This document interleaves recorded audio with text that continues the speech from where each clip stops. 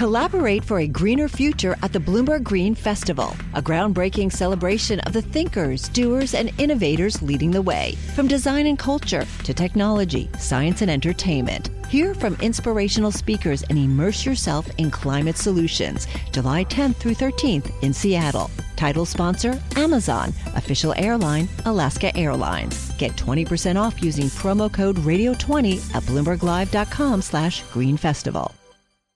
This is the business of sports. We're in a situation that we haven't dealt with in modern times. The pandemic here has really accelerated the investments that we've been advocating for years. From a macro standpoint, I think our sport industry is really forced to look at the business a little bit differently. In-depth conversations with the leaders in the sports industry. Who wants to be the sacrificial lambs that shows up at the first big major sporting event? We're part of something much bigger than sport right now, and the health and safety of our stakeholders is what's most important. Every moment, I think we're all, from a business perspective, thinking about the impact that the virus is having across the country. Bloomberg Business of Sports from Bloomberg Radio.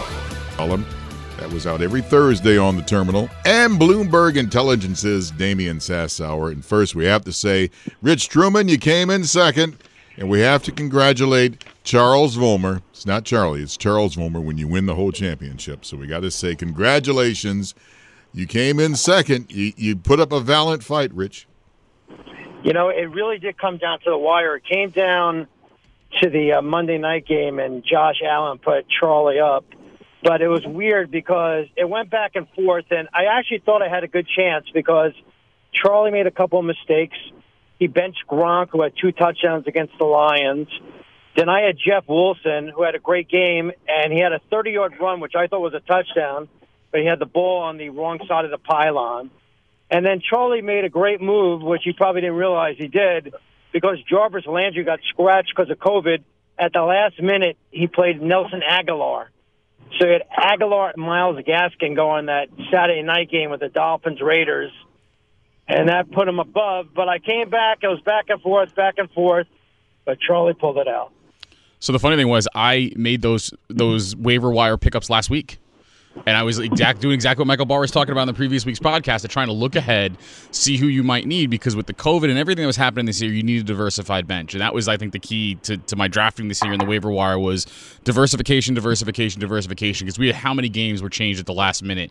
And you didn't know who to start when. And there were even a couple times, too, where I had players scheduled for Monday, and I swapped them out just because if I knew I could guarantee a player was going to play, Sunday afternoon, with stuff like the Pittsburgh situation with the Ravens and things like that, you got to be able to hedge a little bit. I have to ask Damian, you're thinking about the most valuable player of the season. Who would that be? Oh, well, it would have to be, for me at least, a throw-up between Kamara and Cook, right? I mean, those guys have just been beasts all year long. At the receiver spot, I mean, and kind of this takes me to, who are going to be the best performers next year in 2021. And so, for my first tier on RB, it's got to be Kamara, Cook, and McCaffrey. At wide receiver, it's got to be Devontae Hill and Diggs. I mean, Diggs has been an absolute beast these past few weeks. And I guess that takes me to QB, right? I mean, obviously Mahomes is a cut above, but after him, I like Watson. I like Allen a lot, too. And I like Rodgers, perhaps, even if he can continue at the current pace. So, I think Cook, Kamara, those guys they've had huge years. Rich, do you have Alvin Kamara, or is someone else in our league have? I did not have Alvin Kamara. Let me get back to my team, because that's what it's about. Damian gave some advice at the beginning of the season that I took that kind of came back to bite me. He said, if you see a guy in waivers early in the season, use a lot of money. So foolishly, I used a lot of money on Devontae Freeman when the Giants picked him up. So I pretty much wasted my entire budget like 5 or 6 weeks into the season. And this is where my advice is, you have to look at what other players have. I actually, during the year, for free, picked up Justin Herbert, Jeff Wilson. I mean, these are good, valuable players, and I had no budget. Russell Gage at the end I picked up. So you really, like Charlie and Damian and Michael Barr, who were in the playoffs, I didn't have $1 to spend. I would have blocked a lot of moves that I made midway and late through the season. So when you're doing fantasy, my advice is not only look at your team, look at other teams that you have and try to prevent them from getting players, especially if our league was in a auction budget for fantasy playoffs. So it's funny you say that because that's exactly what I did. All throughout the year, I try to use as little money as possible. Hopefully I have a good enough team that I don't really need to make a big situation. I didn't have anybody that really went down for the year that kind of killed me. But I did that, and looking into the playoffs, I had, I think, 60% of my budget left. And I looked fully knowing that Rich had no budget, that number one, I didn't have to use a lot of budget in the first round of the playoffs because I knew if Rich was there, I was going to have all the money in the world I needed to do that. And that's what I started doing, was looking at what your other teams have. I think some people might say that's a little bit cocky, but it's kind of the way you have to look in the playoffs. You have to think ahead of what are they going to need that maybe I could scoop up. So there was a point where in that first playoff week, because I knew Mark, who I was playing, was weak at quarterback because he had some, I think it was a COVID or an injury there. I picked up a third quarterback for no reason, just so I could keep the hottest free agent quarterback off the market. I had no need for him. It serves as a great backup if somebody goes down, but I think that's kind of how you have to think about it. Guys, when we look back at this draft, I've never recalled, and I don't know if it was because it was 2020, that type of year it was, but I never saw so many first-round busts like I saw this year. Obviously, there were a lot of injuries. Barkley missed most of the year. McCaffrey missed most of the year. Michael Thomas missed most of the year. But there was Joe Mixon, who I had in my other league, missed most of the year. But there were so many first-round busts this year. And, leagues, I always say, are not won in the first round. They're won in later rounds on waiver picks. And, like, a couple of guys that I think are going to be great, like second-round, third-round picks next year, DeAndre Swift, Myles Gaskins from the Dolphins. You really have to don't put so much importance to that first rounder. You really need to try to build your team in the mid, the later round picks.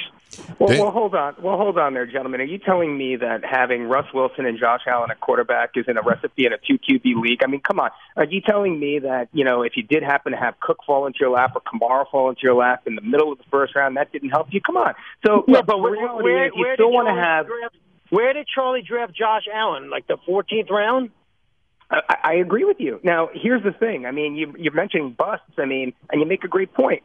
Guys who went early on Lamar Jackson, Dak Prescott, who got hurt, those guys did not perform. Rodgers was available probably at the end of most drafts, certainly in one quarterback league, on waivers. And, another thing you make a great point about, heading into Week 15 in most fantasy leagues, Jeff Wilson was on waivers.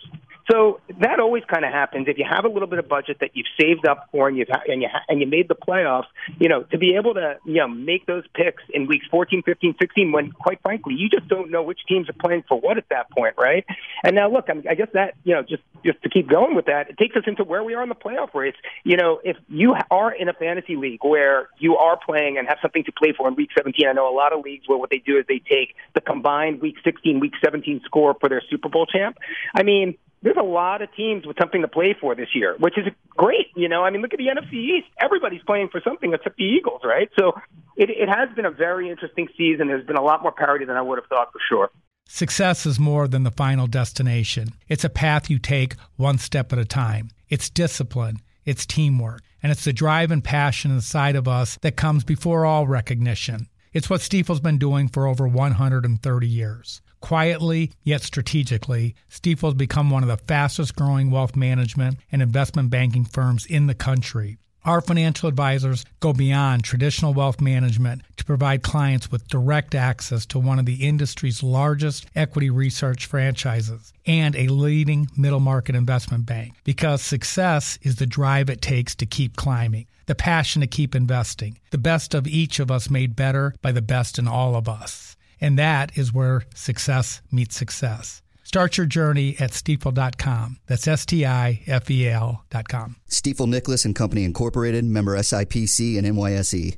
You kind of just answered my question. Is like, why? And there are many teams, many leagues out there that play in Week 17, which I never understood why. But you just answered the question, Damian. I mean, yeah, and I mean, look, you've got right now. I mean, look, Sanford. I mean, think about this, right? The Rams. What is it? The Rams Arizona game. Loser goes home, right? I mean, what a great game to be involved with. Even Green Bay, Chicago. If Chicago wins that, they're in the playoffs, and Green Bay's trying to lock up that 1 seed. So everyone in the NFL, with the exception of Kansas City, is pretty much going to bench their entire team, is playing for something. But that kind of comes back and hurts you too, because if you're riding Kelsey or Mahomes or any of those guys, they're getting benched this week, or they're barely going to play the first half.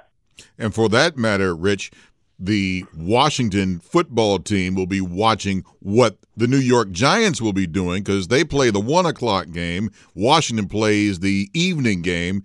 If the Giants win, then Washington has to win.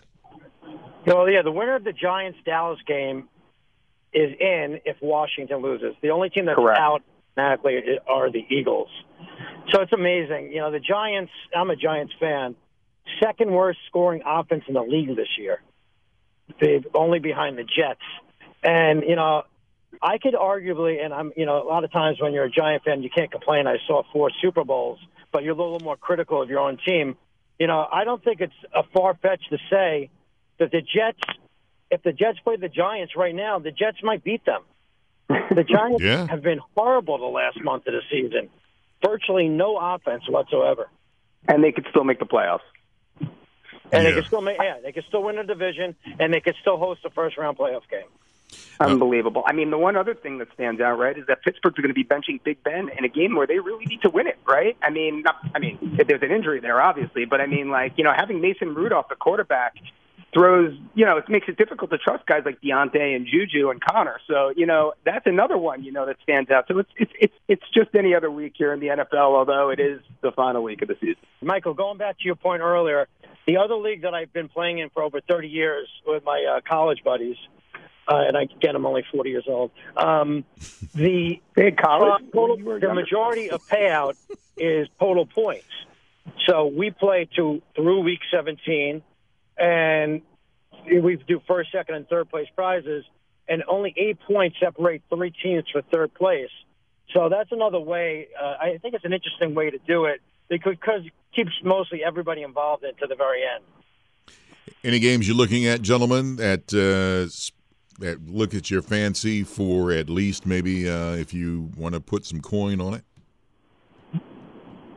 Well, I'll jump on that one. Well, I mean, here are the games that are most interesting to me, and it's not the high-scoring affairs, it's the low-scoring affairs. You've got Jets-New England, right? And Stidham's probably going to start over Cam Newton the way he looked last week, right? So I think the over-under in that game is a mere 39 points. I mean, go figure. And then, you know, you obviously have that Arizona-Rams game, loser goes home. The over-under in that game, if you had talked to me just 4 or 5 weeks ago and asked me what the over-under in that game would be, I'd say it'd be 50-plus. The over-under is 39.5. So, you know, these low-scoring affairs in Week 17 are coming to you. And then, look, I mean, you've got, Jacksonville, Indianapolis, there's a 14-point spread there. Baltimore, Cincy, they're 11.5-point spread. So you also should see some blowouts. I mean, go figure, Cleveland is a 9.5-point favorite against Pittsburgh this week. Amazing. Rich? You know, one game that I think could be a sneaky daily fantasy play, Denver's playing the Raiders. I can see a lot of points being scored in that game. And if you're looking for like a low-value pick, Drew Lock possibly, and he's coming off his worst game of his rookie season. Judy dropped about 5 balls the other day against the Chargers. I could see him possibly having a bounce-back game. So I like, if you need value picks, Drew Lock and Jerris Judy, possibly. Can I just say, is this really a business of sports podcast if Michael Barr doesn't bring up sports gambling? Oh, no, it's not. Is that a box we're checking every week on the show? Charles Vollmer, man, you are the man. You are the champ. Can you drop some words of wisdom on us before we close out the show? My actual words of wisdom are, I think diversification is number one to me. My whole strategy this year is I don't know the NFL like you guys know. I don't know how far Cook's going to run this week. I know he's a great player. I know what he's capable of. So to my advantage, my big thing was diversification. I go in with a draft plan of never having 2 people on the same team, and I try to have as little bye-week overlap as possible. So my whole theory with it is you're never going to face my team less than about 90, 85%. You might not get me at 100% most weeks, but you're never going to be lower than 85, and I think that's been key, and I've been fairly successful with it. Ironically, the first year we did this league, Rich beat me in the championship. So now we're 1-1, so we're going to have to see what happens next year. We're going to have a tiebreak over who really rules this thing. Yes, absolutely, Charlie. I want you. Oh, man, here we go. Congratulations to Charles Vollmer and blah, blah, blah. You can catch our podcast here every Mondays, Wednesdays, and Thursdays, and we'll be back next season to do this all over again for the podcast for Fantasy Sports. I'm Michael Barr on Twitter, and I'm at Big Bar Sports. You're listening to Bloomberg Business of Sports from Bloomberg Radio around the world.